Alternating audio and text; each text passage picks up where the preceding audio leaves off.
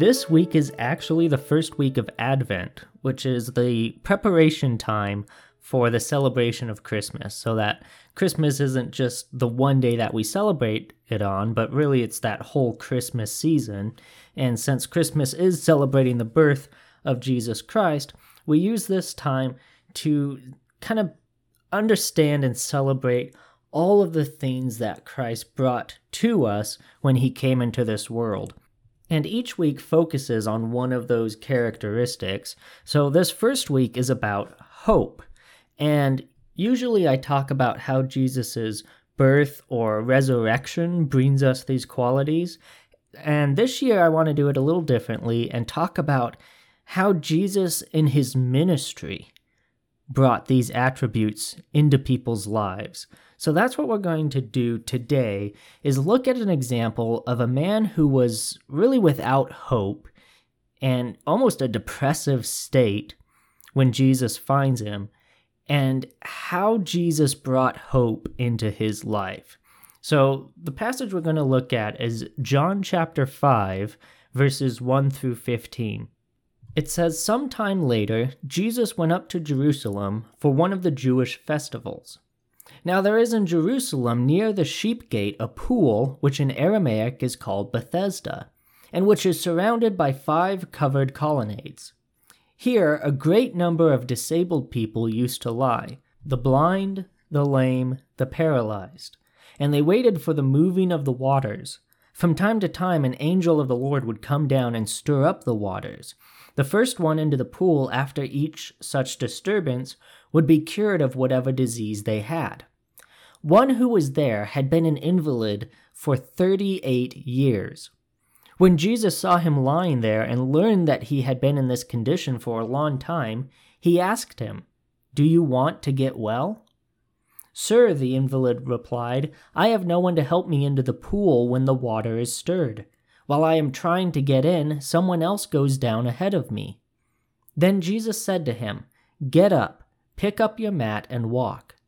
At once the man was cured. He picked up his mat and walked. The day on which this took place was a Sabbath, and so the Jewish leaders said to the man who had been healed, 'It is the Sabbath. The law forbids you to carry your mat.'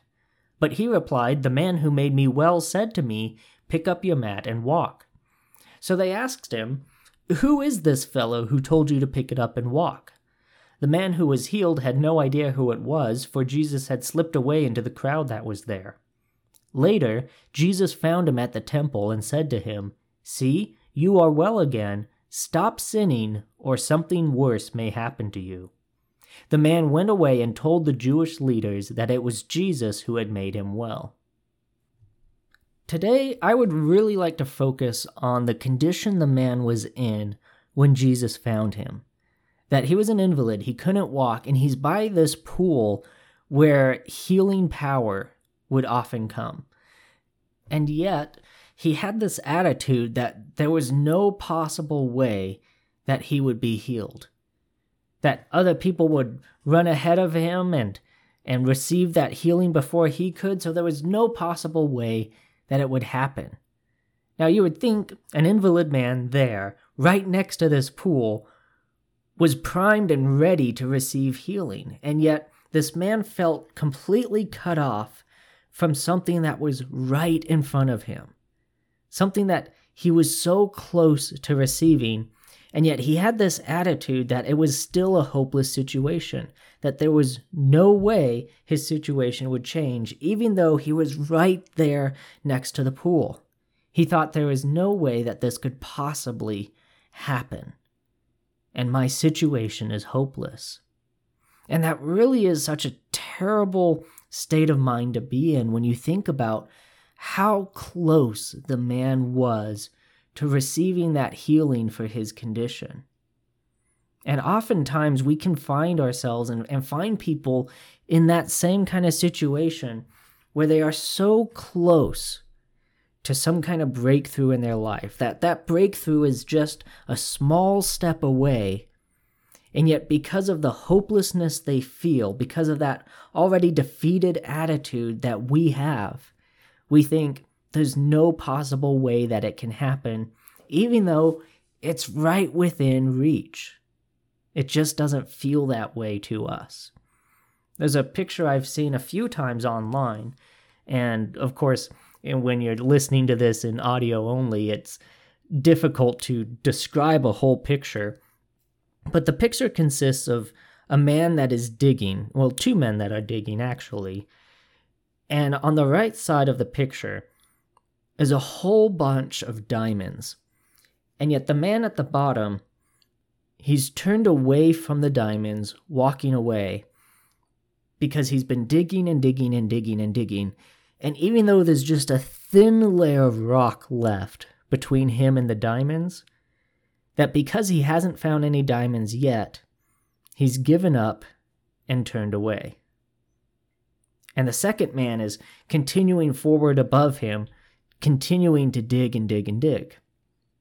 And I love the picture because it illustrates so well how we can sometimes give up because we feel like we've made no progress, we haven't gotten anywhere, when in reality, that breakthrough that we're waiting for is right within reach. It's right around the corner. And if we just went a little bit further, we would finally receive that victory that we've been striving for the whole time. But sometimes we think, well, I've been digging and digging and digging. I've been working and working and working, and I've been trying and trying and trying, and I'm just not seeing any kind of progress. I'm not seeing that victory that I'm waiting for. And so we give up completely. But we need to remember that we never know how close we are to victory.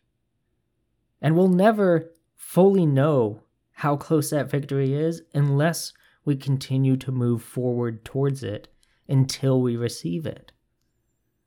Scripture talks about, praying again and again and again and again, continually praying for something, even when it feels like there hasn't been that victory yet. We know that God is hearing us, and when we continue to pray, that oftentimes God is working behind the scenes and we just don't see it yet.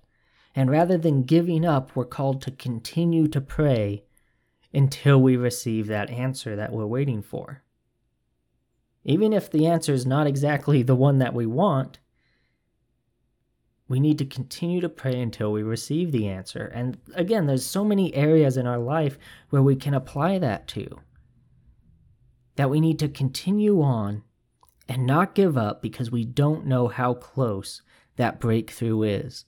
This man was right next to the pool of healing, but he was giving up without trying.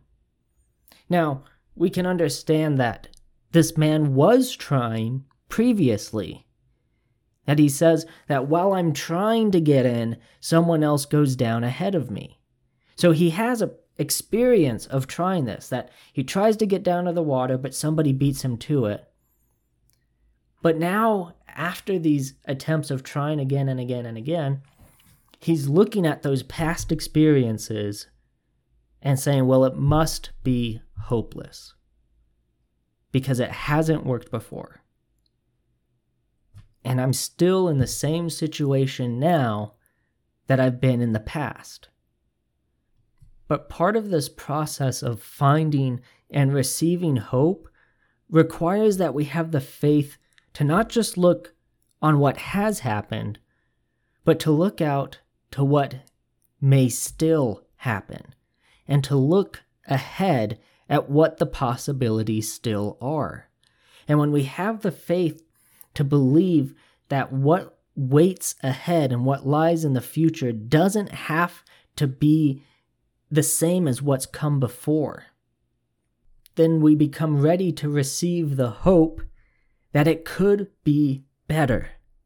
And we can then begin to move towards that. But it requires the faith that God can move us into something greater and more powerful than what we are currently experiencing or have experienced in the past. And if we don't trust God to move us into that, then we're never going to see that. Think about in Joshua, the way that God used the Israelites to bring down Jericho. Jericho was such an incredibly fortified city, particularly for the wall that went around it. And the Israelites would look at that wall in Jericho and think, there's no way that we can bring Jericho down. And God had the Israelite people march around Jericho, march around the walls for 7 days before anything happened. And then it was on that 7th day that the walls miraculously came tumbling down and allowed the Israelites to go in and claim the city. But think about the faith that was required to say, we don't know how we can bring this wall down, and we've been marching around for 3 days now, and nothing's happened. And then we've been marching around for 5 days now, and nothing has happened. But to trust that what God was telling them would bring them that victory that they so desperately needed. And to say, okay, God, I'm trusting in you, and I have the hope that tomorrow will be different from today. And even though the first few days, tomorrow was the same as the day before, eventually that day came where tomorrow was incredibly different. And we have to understand that in the work of God's kingdoms and the work that God does, that his work doesn't always have immediate results, or at least not immediate results that we can see. God always plays the long game. And this is a principle that isn't just true in spiritual life, it's true in so many aspects of life. If you're going to start a business, you don't expect that business to all of a sudden be some kind of major chain corporation a week after you start it, because those kind of results don't come immediately. It takes time. It takes work. And the work of God's kingdom, the incredible results that come at the end of it, requires time and energy to get there. And so it requires us to have faith, to follow where God is leading us, and trust that he is going to lead us to something that is better than what has been before. And that is where our hope comes from, by trusting God not just with our todays, but with our tomorrows. And saying, okay, God, I know what has happened before, I know where I am now, and I understand that you are calling me to go into this thing. You're leading me down this path. And so I'm going to trust you that where you are leading me, that the end result will be greater than anything I've experienced until now. And it's going to be worth it.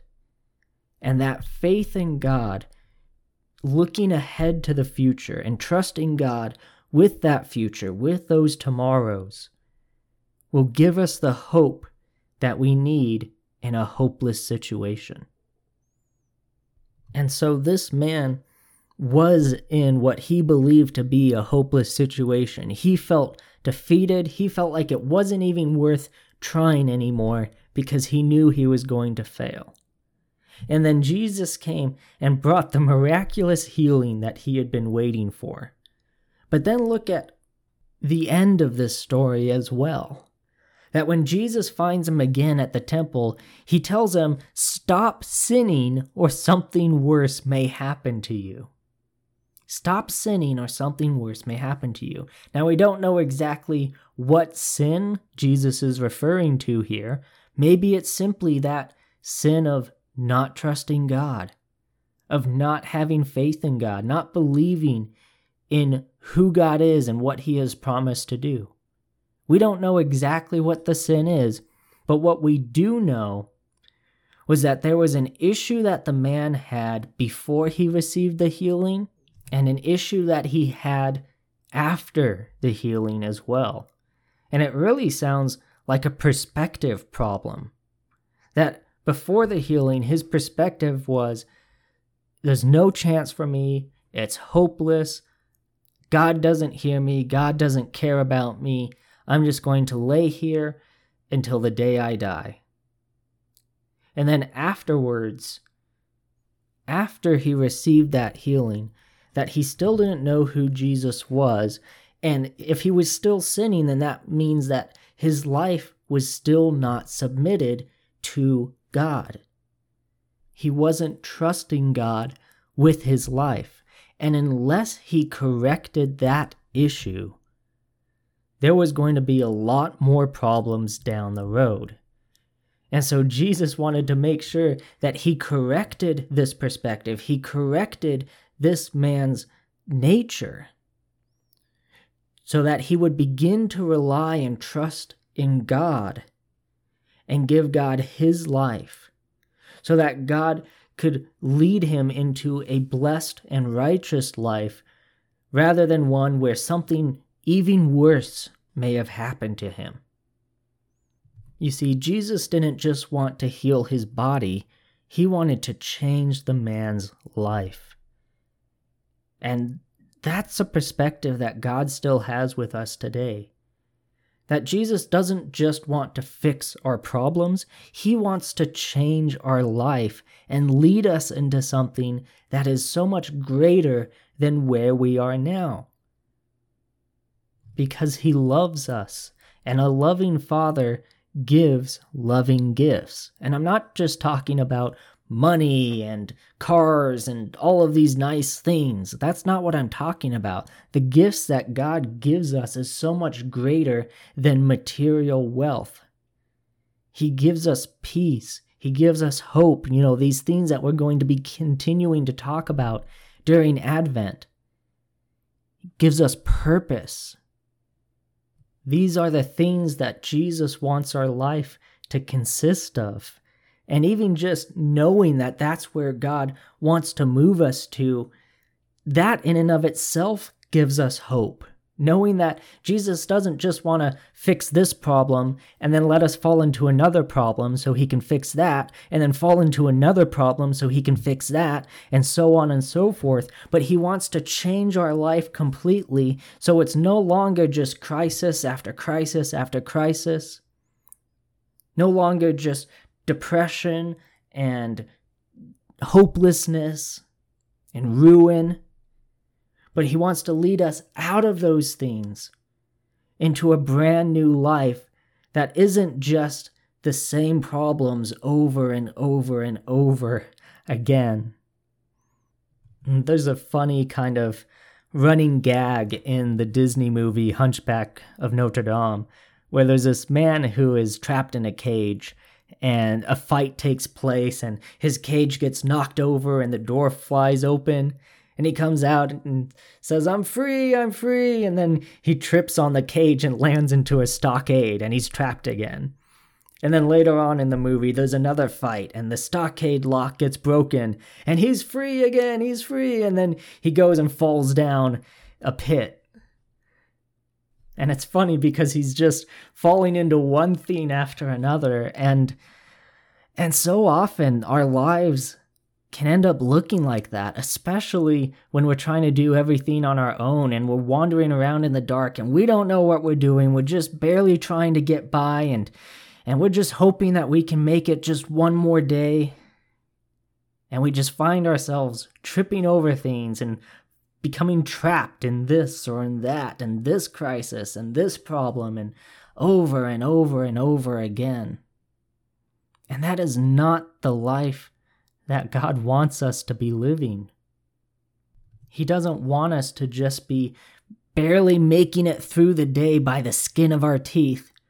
He wants us to be waking up prepared to face the day in the power of Christ.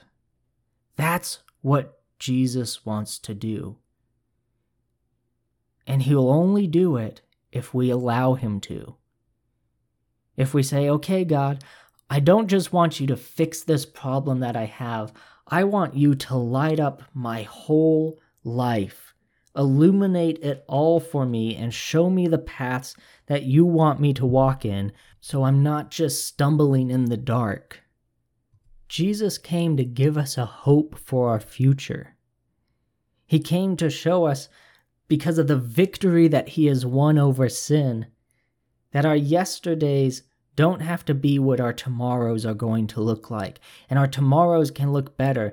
Our tomorrows can have those victories that we are striving for.